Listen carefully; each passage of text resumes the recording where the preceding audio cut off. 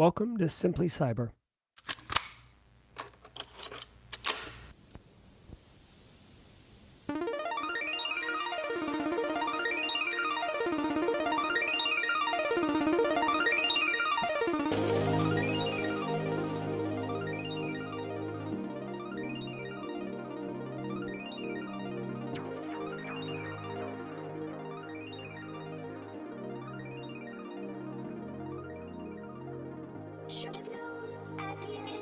Nope. Pass. All right, here we go.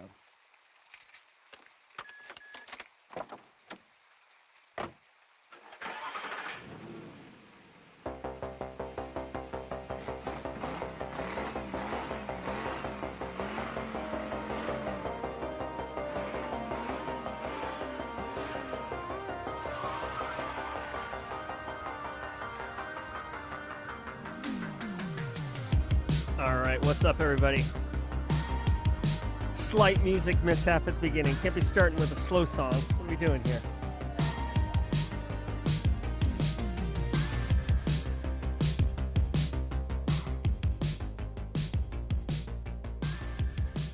What's up, everybody? Good morning, good afternoon, wherever you are. Good evening, potentially. Good morning, folks. Today is Tuesday, December 27th. Welcome to episode number 269 of Simply Cyber's Daily Cyber Threat Brief. I'm your host, Dr. Gerald Dozier, and over the next 45 minutes, I'll be delivering the top cyber news stories of the day and providing expert analysis on each of those stories, on what it means to you as a practitioner, or if you're looking to break into the industry, we got you covered. But before we get into that, before we get into the news, before we get into the jaw jacking, I do want to shout out and say thanks to the stream sponsors, starting with Barricade Cyber Solutions. Barricade Cyber Solutions is dedicated to helping businesses from cyber attacks and recover from the damage done. Cyber attacks can cause massive issues for businesses and send dedicated, hardworking business owners into turmoil. But Barricade Cyber Solutions knows how to mitigate the damage done by cyber incidents. Check them out at barricadecyber.com. Links in the description below. You can see on the stream if you're watching. This is Barricade Cyber's website. Half a click down, here is Eric Taylor, the CEO and lead incident responder at Barricade Cyber's calendar. Click, you can have a meeting with him tomorrow at 8:30 p.m. That sounds a little rough. There we go.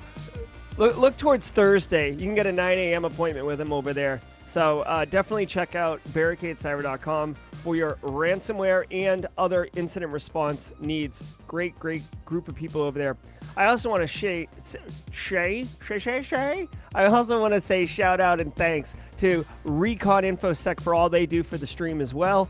Listen, Recon InfoSec's Managed Detection and Response MDR offering includes the people, process, and technology, so the full stack, needed to deliver full spectrum SecOps to organizations of any size, so 10-person, 50-person, 300-person. Their MDR service includes fully managed SIM and SOAR, which is nice because if you don't have the headcount to manage a SIM, you're just like spraying logs at something that you're not going to look at and probably paying for the logs. Recon InfoSec's MDR allows customers of theirs to gain full visibility into their own environment, as well as any incidents being investigated by the Recon SOC team. All right, guys, here's the deal. MDR, Managed Detection and Response. If you're actively managing an information security program, say you're a one-person shop, right? If you're a one-person shop, you need real help. People looking at logs, people tuning up detections, etc. That's where MDR comes in. Like, normally it would cost, like, let's just say it costs $100,000 to hire one more person onto your staff, right? Fully loaded, 100 grand. Well, for that same amount of money, you can, like, and I don't know Recon InfoSec's pricing structure. Don't quote me on this, but I've done MDR shopping before. Between like $75,000 and $250,000, you can get a team of analysts working for you. It's a really great cost-effective solution. In fact, if chat wants, I'll do a video on what MDR is, because it really is a good thing for our industry. Now, if you're live or on replay, I want to remind you, each episode of the Daily Cyber Threat Briefing is worth half a CPE, right? So if you have cybersecurity certifications, whether you just earned them or you've had them for years and years and years and you're contemplating not renewing them, you still have CPEs. Each episode's half a CPE, which stacks, right? 2.5 weeks, 10 a month. Be sure to say what's up in chat, just like zombie guy Justin just did, just like Marcy Friedman's doing this morning. Doris from Germany's up in here, right? Just say what's up. That way you have auditable, irrefutable evidence if an auditor ever comes back and says, what's this Simply Cyber stuff? How is this a CPE? Were you there? You can be like, yeah, look at the stream. Bruh. Look at the stream, bruh. What's up, Jay Smith, member for 5 months. Love it, love it, love it. All right, guys. Now, if you are live, hashtag Team Live in chat. We're going to get to the news in just a minute like we always do. If you're on replay, do take a minute and hashtag Team Replay in the comments. Thanks for catching the stream. Plus, if you do it in the comments, it's also auditable evidence, obviously. Now, if you're on replay and you want to get right to the news, watch for the screen to change to that. But for the next, I don't know, say minute and a half, 2 minutes, as I like to do, I'm going to have a sip of coffee, say good morning to chat, and see how everybody's doing. What's up, James McQuiggan? Good to see you, sir. Jeff Watala. James and I are playing chess right now. We have an ongoing match of chess. I made friends with James at Black Hat this year, and we've continued that relationship on. What's up, Usha412? Hey, Israel. Good to see you. Mervin's up in here, Team Live. Jan DeVries. What's up? What's up? K. Scott Powell with the emotes. I love the tinfoil hat and Carl. Let's give Carl a little love, y'all. Carl! All right. What's up, Garrett? Good to see you, man. Guys, I've got good news and bad news depending on who you are. Not next week, but the week after. So the week of January, 11th. Citadel starts back up, y'all. I'll be teaching again. So Tuesday, Thursdays are going to go back to 10. But for the next 2 weeks, it'll be 8 a.m. every day. Oh, good. Carrie's getting good notes at Seckoff Institute. That's fantastic. Randall Lundy, good to see you. Hey, Shane Prevost, my man. Cheers. Thanks, Harish. I had a pretty good break. It was nice to spend time with the family. I tried to stay off tech as much as I could. Although I did stream a video game yesterday, which I like video games. I don't get to play them often, but I do like them. Marcus Cyber officially starting the cybersecurity journey on 110. Yes. Love it. All right, guys, 30 seconds, and then we're going to boogie into the news here. Hey, Eric Silverman. Hey, Tom Bishop. Good to see you. Good morning to you, Joe Salisbury. Love it. Marcus. Hey, Marcus, I've got a video on the channel if you're interested. How to crush your first 90 days at your cybersecurity job. It's like a 15-minute video. If you want to watch that, it might give you some ammunition to just start kicking mud holes week one at your new job. Also, be sure to sign up for the Simply Cyber newsletter. That'll give you ammunition to kick butt as well at your new job. All right. We are boogieing. Oh, Jeremy Williams with a super chat. What? Did we just become best friends? Yep. Thanks, Jeremy. Hope everything's well in the paramedic world, man. The boo-boo bus. Nice. Carrie's got a date for the second part of the A-plus test. Very nice. I love it. Jess Bishop. You get it. You get it. You get it. Love it. All right, y'all. Oh, thank you, Mervin. Yeah, that video is really good. That night. I mean, it's my video, so it sounds a little prickish to say, or douchey to say it's good, but just, I think it's useful. I mean, I try to only put content out that can be useful. So go check it out.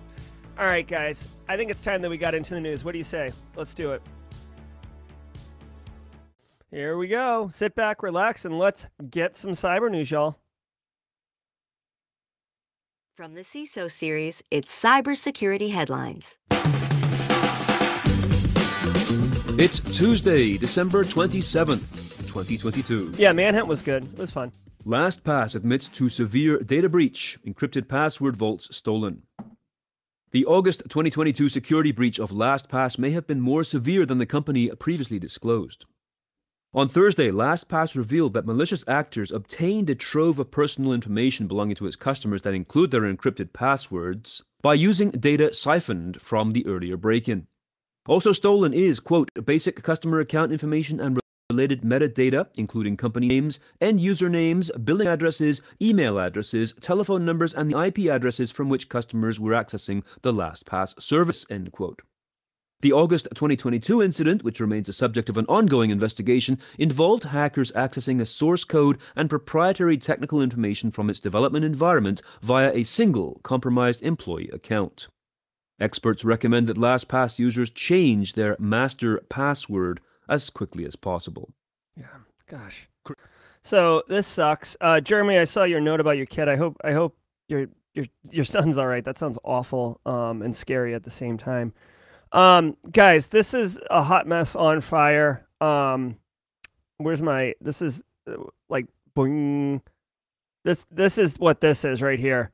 Hot mess on fire. So I feel like we talked about this on Friday last week, right? So if you caught the stream last week, I did my own podcast. Just so you know, based on the metrics, people don't like it when I when I do the news by myself. Okay, so LastPass admits severe data breach. This is gross. Now, the one nice thing about LastPass and many of these other password vault managers is that they do not have master keys to your encrypted database. So remember, if you use LastPass, your vault is technically safe. AES 256 encryption is unbreakable at this time, and your passwords are technically safe. Now, a couple things. One, the threat actors did get all sorts of other kind of information, URLs, personal information. So the level of phishing could go up.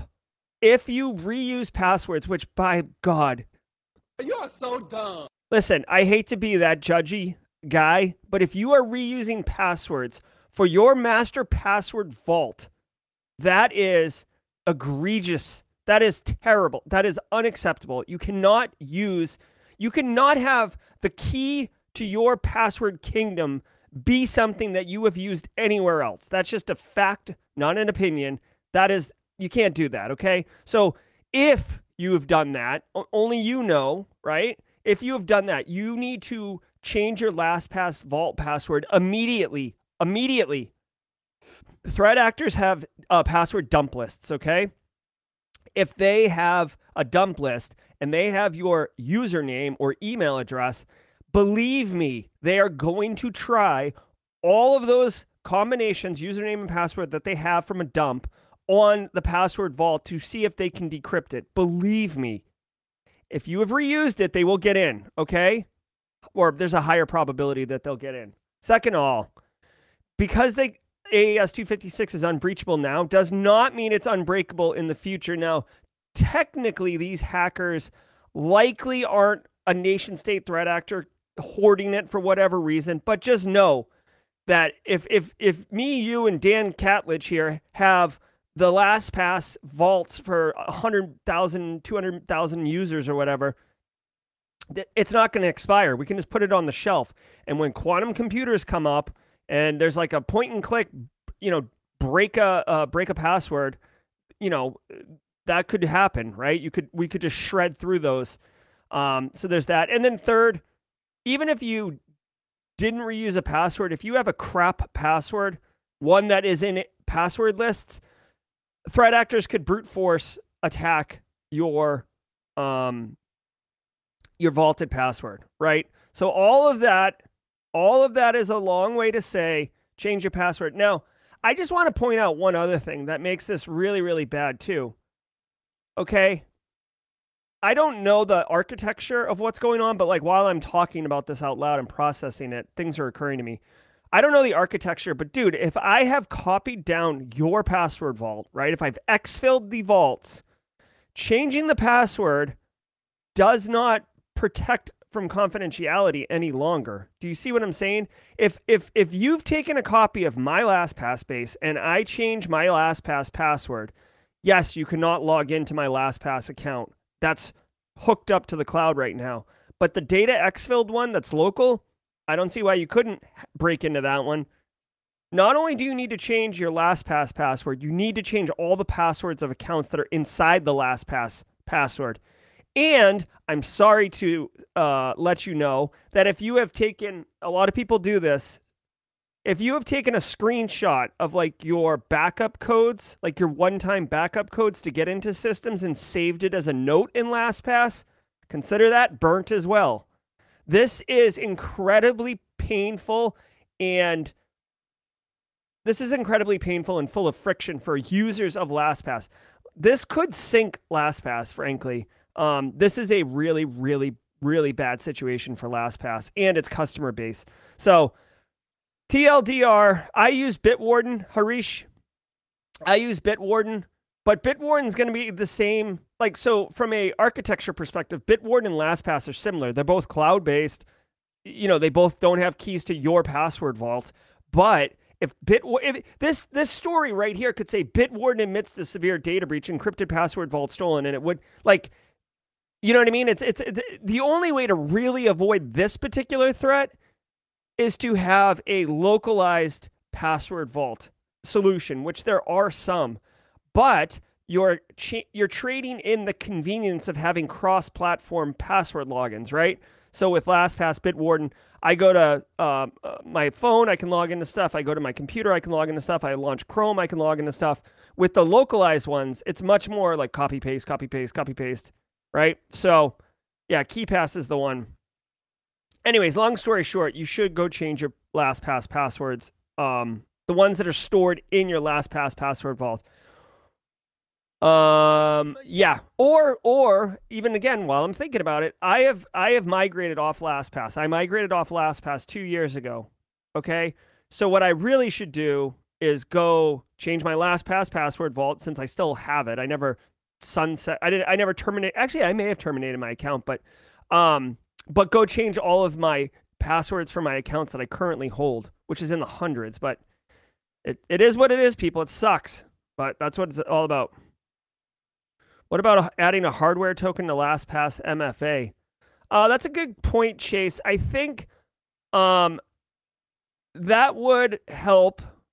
So if you added a hardware pass MFA into the vault, that could help. It doesn't change the fact that if they have a localized instance of the database, that there is potential that they could hack it. But it probably adds a layer of security that makes it beyond challenging for them to just move on to the next one. Chris Inglis to resign as National Cyber Director. National Cyber Director Chris Inglis plans to step down from his position as a senior White House cybersecurity advisor, a decision first reported by CNN and confirmed to CyberScoop by 3 sources with direct knowledge of the matter. The news comes as Inglis is traveling in Japan on a trip meant to strengthen cyber collaboration with a key ally in the region, and as cybersecurity issues generally are topping the White House agenda. President Biden had nominated Inglis, the former deputy director of the National Security Agency, to lead the newly formed Office of the National Cyber Director last year, tasking him to stand up an office that aims to bring a unified approach to U.S. cybersecurity policy. A spokesperson for ONCD declined to comment on Inglis's planned departure. Okay, so a couple things here, okay? One, I appreciate this guy. There aren't too many people that do this, but dude, you want to talk about a civil servant? This dude spent 30 years in the NSA, probably could have retired quite well, and then he goes on to be National Cyber Director, which, okay, I'm sure there's a lot of prestige, a lot of access to power and stuff, but still, good on you. This is cool. I also want to point out, I'm not huge, up on politics and stuff. I know a little bit, but you got to remember, the United States just went through midterm elections. There was a shift, not a major shift, but there was some shifts in the House and the Senate a little bit. I do think Democrats kept control. Although, again, this isn't a political show, but like Kristen Sinema changed from Democrat to Independent. But the point is, it's not surprising that somebody that is in an appointed position in the U.S. federal government would transition out after elections, right? It's very, very common. Plus, this guy is probably ready. It might be nice to retire for a hot minute. But at that level, it's very Game of Thrones. I don't know if he's transitioning out so they can bring a younger, hipper, faster person in, maybe Jen Easterly. to come in and be able to push for the next 2 years to get ready for the presidential elections in 2024 and have a good cyber posture at that point. I don't know, but I don't see this. I mean, this story is interesting, but at the same time, I don't see this as like, oh my God, what did Chris Inglis do? He's traveling in Japan and he's getting fired. Oh, what's up? No, he's like resigning. Of course, at this level too, you don't really get fired like ever. You could be the most negligent, you could just not be good at your job and you would be given the opportunity to resign over getting fired. Like U.S. government, they don't really fire people. So that's it. I am kind of curious about the Cyberspace Solarium Commission. What that was about. I don't know if anyone in chat ever read that. I'd be curious if they did. So I naturally, I did see your comment about passwordless authentication. I love passwordless authentication if done well, right? If you just make it your face, there's any control, whether it's passwordless authentication, whatever, locks on doors, whatever there is a way to circumvent. There's no bulletproof controls. That's why defense in depth is a thing. Literally, my 7-year-old yesterday, took up my phone and he's like, and he just pointed at my face and it unlocked and then he went back. And I was like, oh, you little, huh? You understand how to hack stuff. I mean, it's not really hacking, but he knew enough to just do it real quick. Comcast Xfinity accounts hacked in widespread 2FA bypass attacks. Comcast Xfinity customers reported their accounts being hacked in widespread attacks that bypass two-factor authentication. These compromised accounts are then used to reset passwords for other services such as the Coinbase and Gemini crypto exchanges. Starting on December 19th, many Xfinity email users began receiving notifications that their account information had been changed. However, when attempting to access the accounts, they could not log in as the passwords had been changed.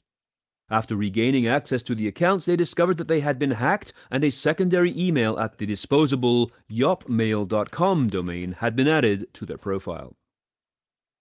Loader malware. Okay.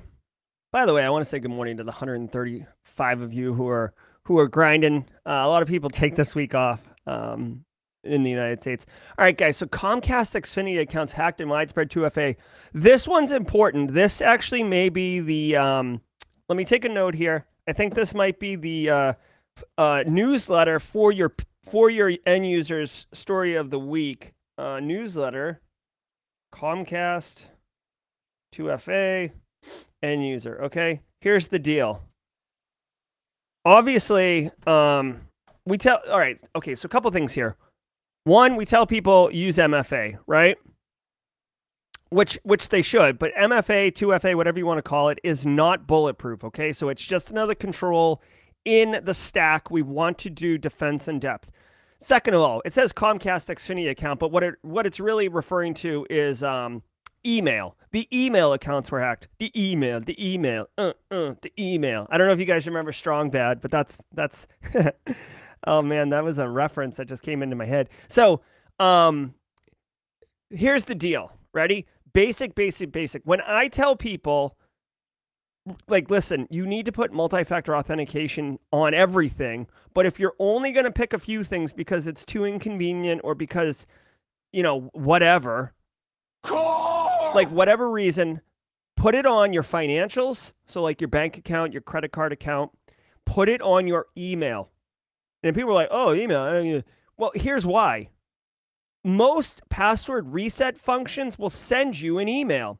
If I get into your email, first of all, I can change your password so you can't log back into your email, which sucks. Second of all, I can then start resetting all your passwords or disabling MFA on your financials, right?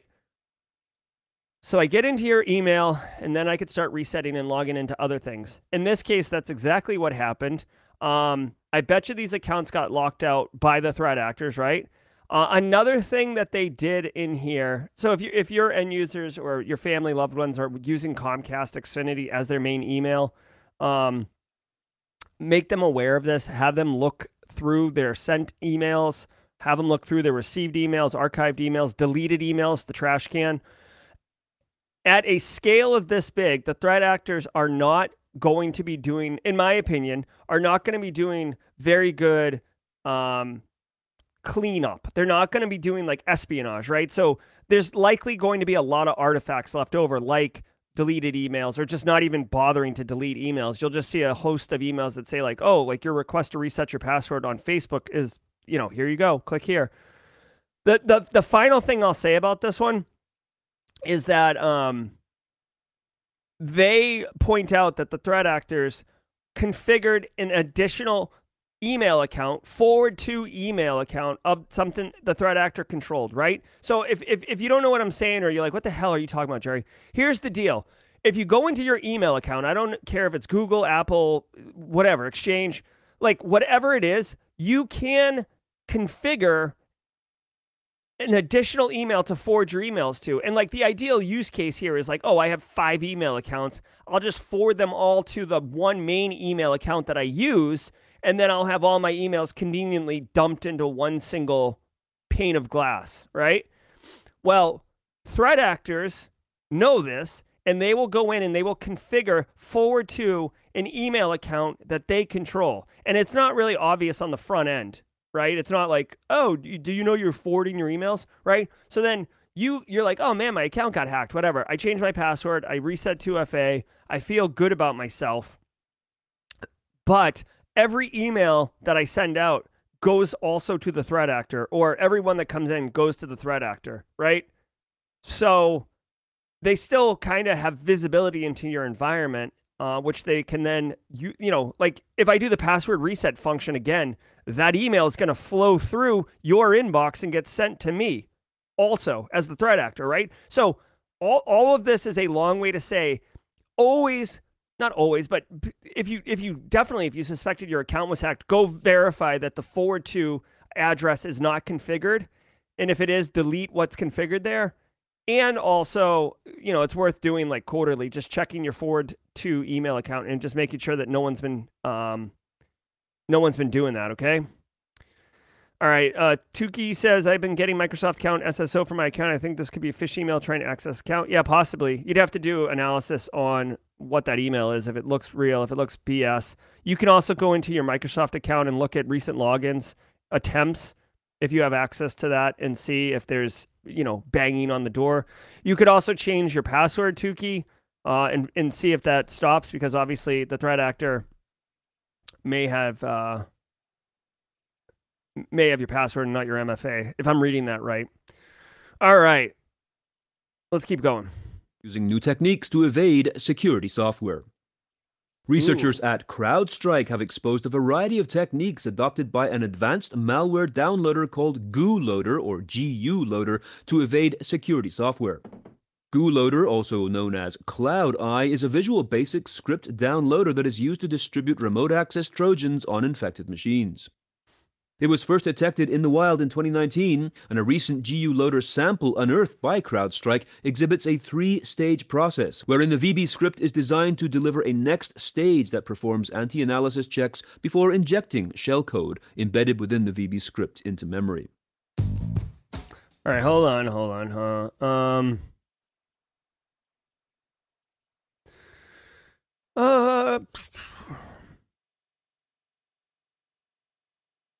I'm just reading a little bit about this. Is a more complicated technical story, so I'm trying to absorb this.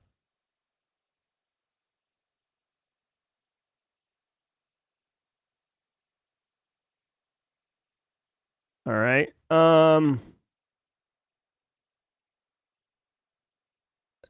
cool. Yeah, this is cool. So they talk about 2 things here. GULoader remains a dangerous threat. Okay, so there's 2 things here, and I want to give a shout out too, because Simulate, I have worked with Simulate on the stream before, and they actually published some research around blindside attack, which I did read that article. Very interesting. If you're into the bits and bytes and the register and hardware, this blindside attack is actually quite interesting. It's basically taking advantage of hardware registers in order to, what was it? They use a hardware register to basically control flow and basically load a hooked lists NTDLL into memory, so it doesn't have all the hooks into where the EDR would be looking. Very interesting attack. Very, again, wicked nerdy, super technical. Anyways, all you need to know about this, guys, GULoader, all it's doing is classic anti-analysis techniques, right? So I've said this on the stream before. Anybody can write malware, right? Malware just does nasty stuff on your computer. The more advanced malware will do anti-analysis techniques in order to screw over security researchers from figuring out what it is that it's doing. Okay, so how does it do that? Well, typically, this is pretty common right here. When software runs, whether it's malware or software, it is running in memory. And what is running in memory? Your processes, right? When you do Task Manager and you're looking at your processes, software can look at that too, right? So the software will look to see what processes are running. And guys, like VirtualBox has a really well-known process name. What else? Like Hex Editor, PE, Viewer, like all of the common softwares, IDA Pro, WinDebug, like all the common softwares that security researchers use to look at malware, they have well-defined process names, right? It's not like IDA Pro is going to like randomly generate a process name before it loads. So the GULoader will look to see if those things are running, and if it is, it will assume it's being analyzed, and it will throw an error message, or it'll throw an error and basically blow itself up, right? There's also a VBS downloader. Again, so like the whole idea with this is the malware isn't technically there yet, and it will reach out and grab it. So the malware is basically trying to hide. So if you were to analyze this, you wouldn't see malware, but you would see this VB script reaching out to some network and pulling something down. I also want to mention that by doing this kind of modular build, you can update the remote access Trojan. It's decoupled from the VB script. So like the threat actor knows that the VB script is going to pull down a file. The fact that you can control a file and update a file and switch out what's a file gives the threat actors a lot of flexibility to keep their malware up to date and, EDR bypassing and stuff like that. So, yeah, just, I mean, this is not a crazy news story, right? Like threat actors have been doing this for years. It's just, here's another one that does a lot of what the other ones do.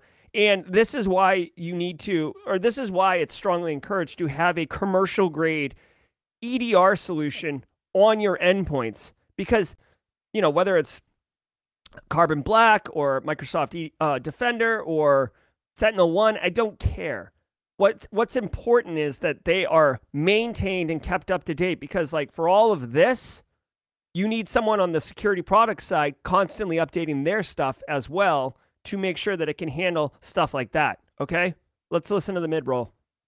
And now a word from our sponsor, Tynes. Wondering how the world's leading security teams are figuring out how to do more with less? The answer is Tynes. Tynes is a hyper-flexible automation platform loved by customers like Okta, Canva, Kayak, and Coinbase. Tynes enables security teams to focus on what matters most by taking care of the grunt work. You can learn more at Tynes.com. That's TINES.com. All right. We got a couple fun things to do here at the mid-roll. First of all, obviously, we're going to do our Simple Minds.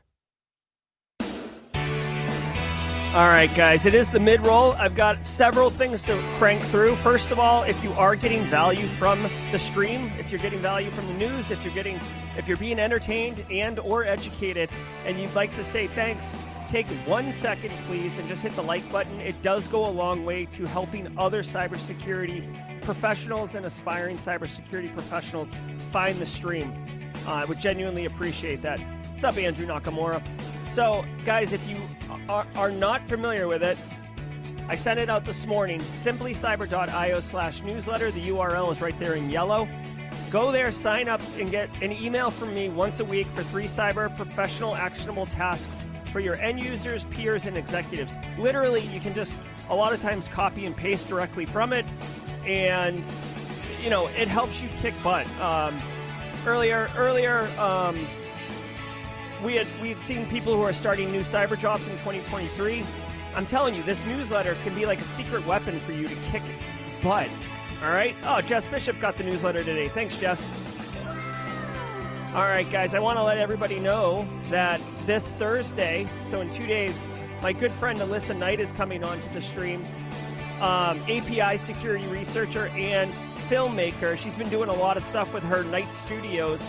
She's going to come on and talk about that. We're going to have a great conversation. So if you like film, if you like Alyssa, if you like good times, may I encourage you to come over and have a little sit a spell with us. Yeah, that'll be fun. All right. Now, one other thing. Hey.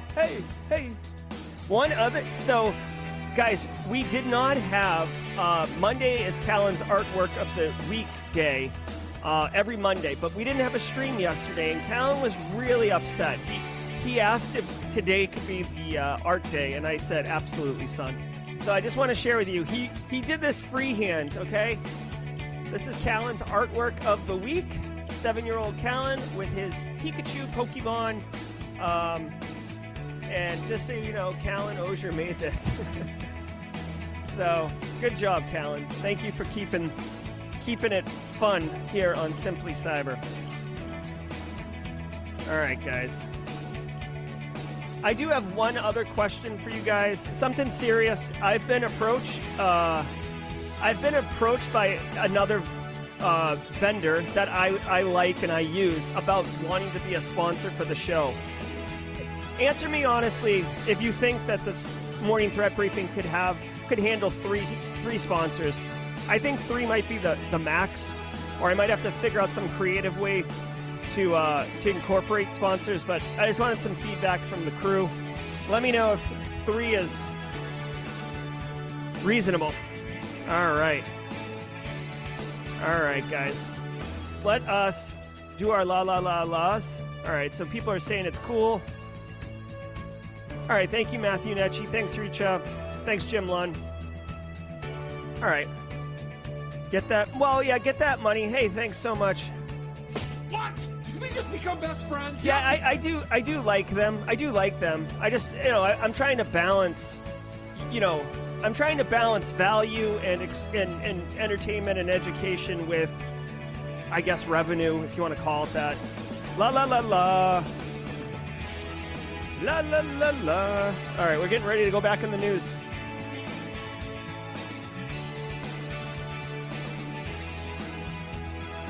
Yeah. All right. So let's do this.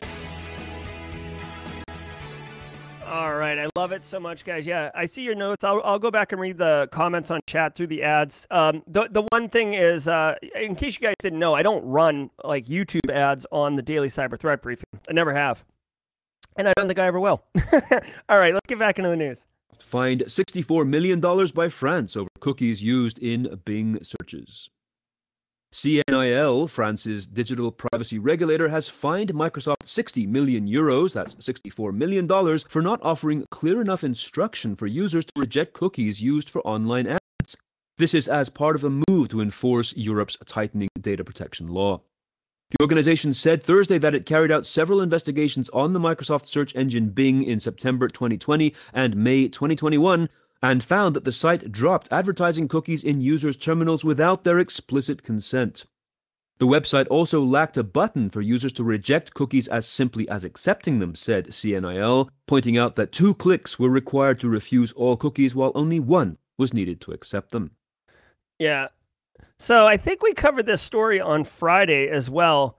I feel like France and Ireland are competing for like the country that finds the most of big tech companies. Microsoft getting hit for 60 million euros again.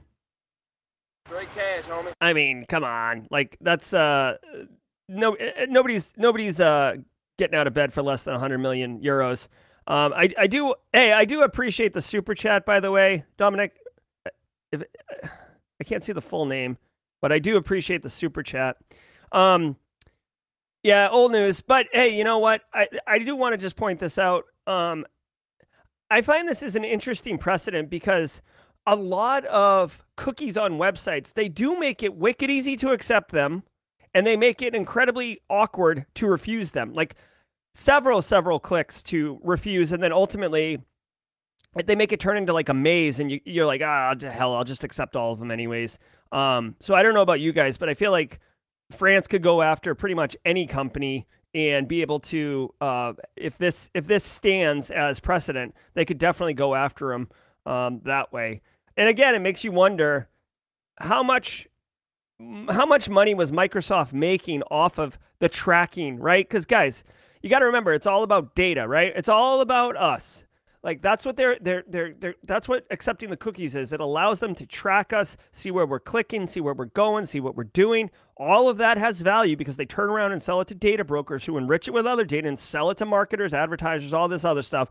So Microsoft may have made more than $64 million USD on tracking all this data, which seems insane, but it's not really that crazy if you think about it. So, whatever.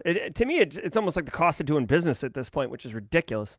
DuckDuckGo now blocks Google sign-in pop-ups on all sites. DuckDuckGo apps and extensions are now blocking Google sign-in pop-ups on all its apps and browser extensions, removing what it perceives as an annoyance and a privacy risk for its users. DuckDuckGo offers a privacy-focused search engine, an email service, mobile apps, and data-protecting browser extensions.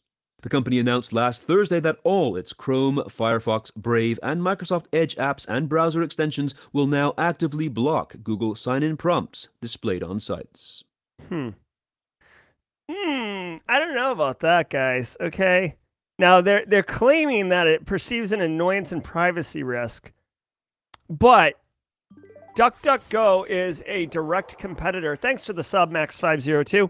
Listen, DuckDuckGo is trying to challenge Google in the realm of search. Now, I don't use DuckDuckGo, so I don't know if DuckDuckGo has email and document. I don't know if it's a true competitor for Google, period, or if it's just a competitor for Google search.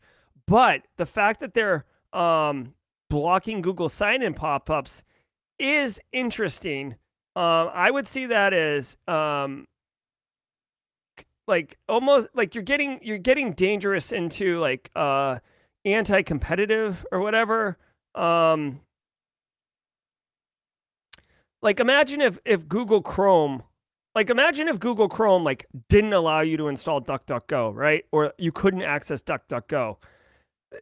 They would lose their mind. It's just like what is it?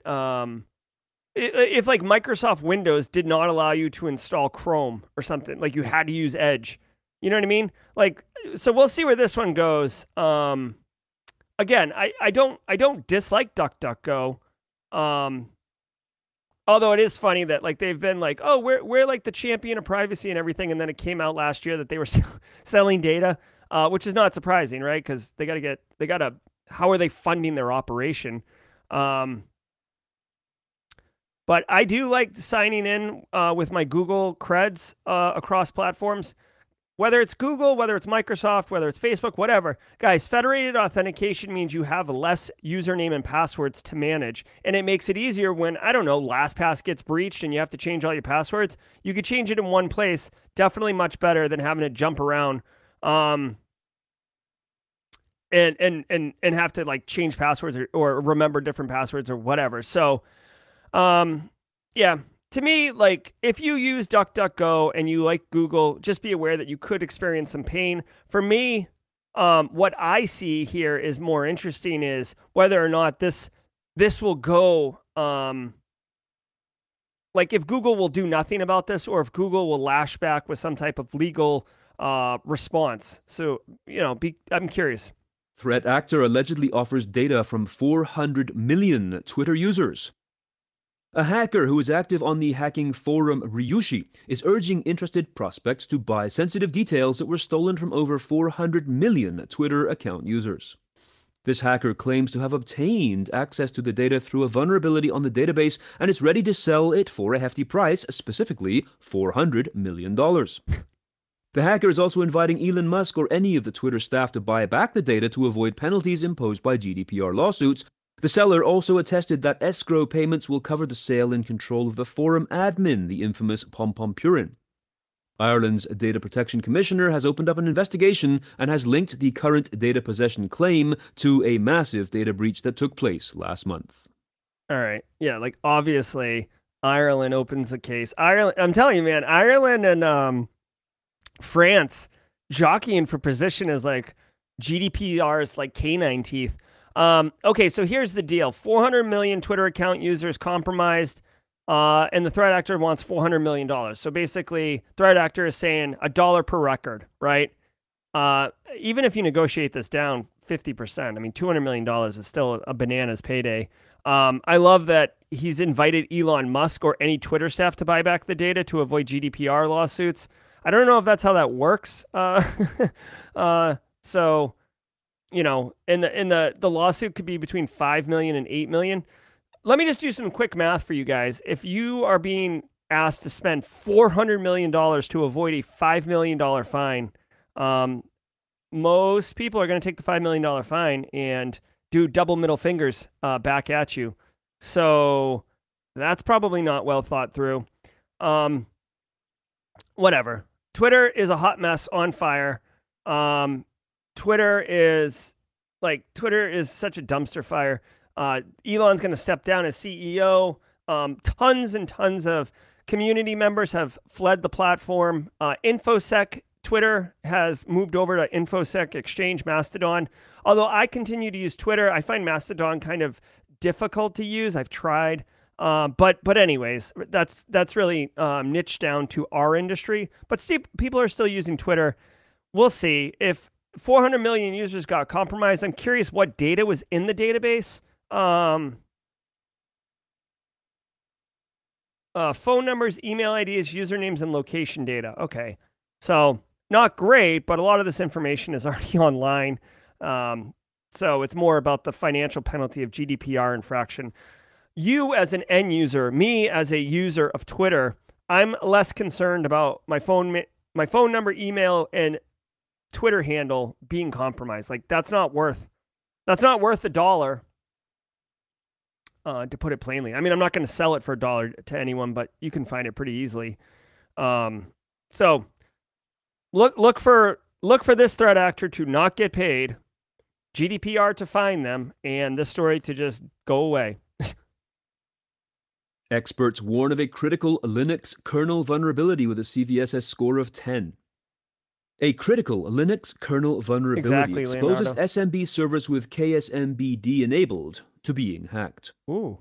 KSMBD is a Linux kernel server that implements SMB3 protocol in kernel space for sharing files over the network. An unauthenticated remote attacker can execute arbitrary code on vulnerable installations of the Linux kernel. The vulnerability was discovered on July 26, 2022 by the researchers at the Thallium team at Thales Group, that's Thales, and was publicly disclosed on December 22nd of this year. A reminder, there will be no... Okay, hold on. Okay, couple things here. One, the research came from Talos.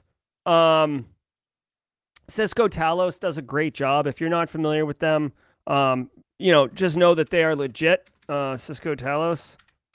They are legit. Okay? This group right here, Cisco Talos. Second of all, they talk about I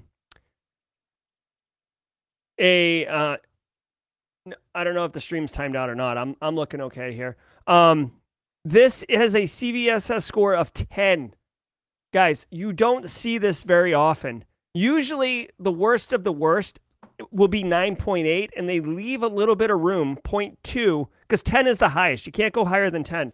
They'll leave a little bit of room for like exploitation in the wild, or like there's a GitHub thing out there where people are getting smashed, right? The fact that this is a 10 tells me that this thing is being actively exploited and getting slapped hardcore. Now, what's interesting is the threat researchers say here, KSMBD, right? So kernel, likely this is kernel, SMB, D is daemon typically, right? So that's kind of how you read this file name. is new. Most people use Samba. So if you've heard of Samba, Samba allows like Linux to kind of integrate with Windows systems for file servers, right? It's been around for like 30 years. If you're using Samba, you're not affected. So if you're not running KSMBD, you're fine. Enjoy the weekend. I got to tell you, this is a really interesting finding. CVSS score of 10 is high, but a lot of Linux systems, I don't want to say that they don't get updated, but like Linux just works and people don't really screw with it. Windows requires a lot more touch. Also, most organizations are going to have only a few Linux servers running kind of some back office IT infrastructure stuff. So it's a little bit easier to find. I don't think you'd have Linux facing the internet, but you know, it's not impossible. But guys, remember, if you're running Samba, this thing isn't a problem for you, but KSMBD, if you are running that, there is a problem. Unauthenticated remote access can run arbitrary code. That's what means 9.8. Actively exploited likely means that it got bumped up to 10. So Linux is not invulnerable, people. A lot of people think that like, oh, I use Linux, it's fine. I use Mac, it's fine. No. It's a computer. It runs code. Threat actors are going to threat act. It's Thales Group. Hold on. Let me see this. Thales Group. They said... hold on. Is Thales... Okay. So I guess Thales Group did... Look at this. Here's the... Let's look at these cookies. Reject all. See? And then it didn't confirm my choices. Reject all. See, I can't click through these, right? Are you guys seeing this? And then like I hit accept, allow. Oh my God, just close. Anyways, I guess it's Thales Group. Thanks for calling that out, Mitch. That's what I was looking for. I'm sure they spelled different company than Talos, but wasn't sure which one. Anyways, so I can tell you I like Talos. I haven't heard of Thales Group, but if they did this, good on them. The TLDR here is if you're running this KSMBD, patch it. And if you didn't know, Linux can have vulnerabilities. It's a whole thing.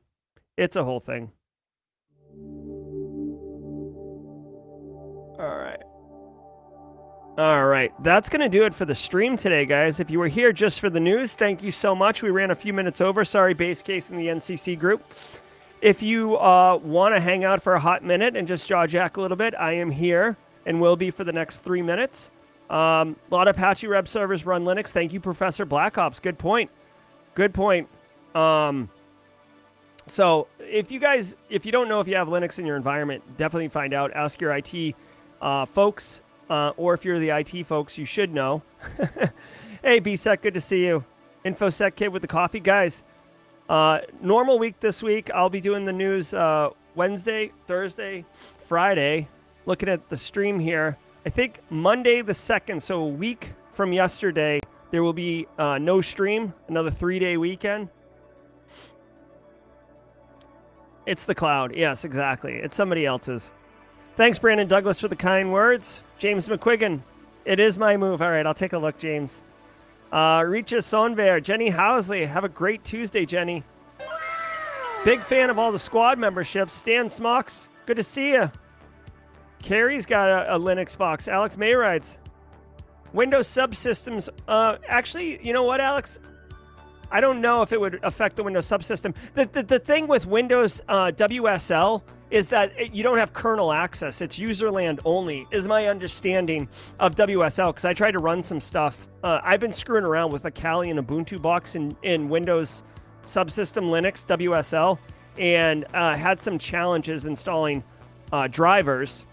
Windows drivers. I'm working on like a little fun project. If you guys are interested, I don't care. I don't know if anyone cares, but I've been doing some Wi-Fi hacking with my Raspberry Pi. Basic stuff, right? Like arrow dump, air replay, air crack, just for like a fun how to hack wireless video. And I could not install the wireless drivers for this antenna. This antenna is a Reolink, which allows you to inject packets and do more stuff that like a basic wireless card won't allow you to do. So if you guys are into that, I can put that out. Yeah, Realtek.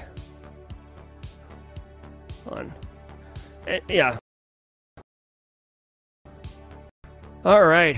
Yeah, great show per you. Thank you so much, Naturally Me. Guys, I think we might have a YouTube video going live here in a minute. Let me check it out. This is me playing that video game yesterday. What's today's date? The 27th? All right, so Mechanic to Cyber is going live this Friday. This Friday, Mechanic to Cyber. Marketing to Cyber on 1/3. January 3rd, Marketing to Cyber. And I've got Elementary School Teacher to Cyber that I've got to record. So really looking forward to that, guys. Anybody can pivot into cyber, okay? And we're going to prove it. We're going to prove it. Definitely enjoy doing this this channel, getting to meet a lot of people. Pharmacy to cyber. Guys, you'd be surprised how many people message me that work in pharmacy and they're like, dude, I got to get out of this box, or I have made the transition. More than any of the other pivots to cyber, that one. I also have heavy equipment operator to cyber already filmed and ready to go. I just need to do it. I've got so many of these videos, I like lost track of them. All right, everybody. That's going to do it for the stream. Have a wonderful day, everybody. Thank you all for the support. Thanks, Mark Lester. Thanks, Joel Marcano. Mitch T. Always good. Alana, great to see you. Dentist did the OSCP for fun. He didn't want to go into cyber. Just take the challenge. I love it, Leonardo. That's awesome. Alex Mayrides. Haven't been able to find a Raspberry anywhere. Yeah, this one I've had for years, or 2-3 years. My pleasure, Ryan. Timinator, Merry Christmas to you too. Andrew Nakamura, Asha, good to see you. Harish, also wanted to let you know, good video on Advent of Cyber. Thank you. Yeah, I had a lot of fun doing the Advent of Cyber video. See it, I had day 20 to do the attack surface reduction video, which I it wasn't a super sexy topic, but I tried to make it as entertaining and as fun as I possibly could. Have a good one, Zombie Guy Justin. All right, haircut fish in the hizzy. All right, guys, be good. Thanks for your feedback. Thanks for being part of the stream. Thanks for being part of the squad. We'll see you guys tomorrow, 8 a.m. Eastern time. Be good. Have a great day. Go out there and crush it. We'll see you soon.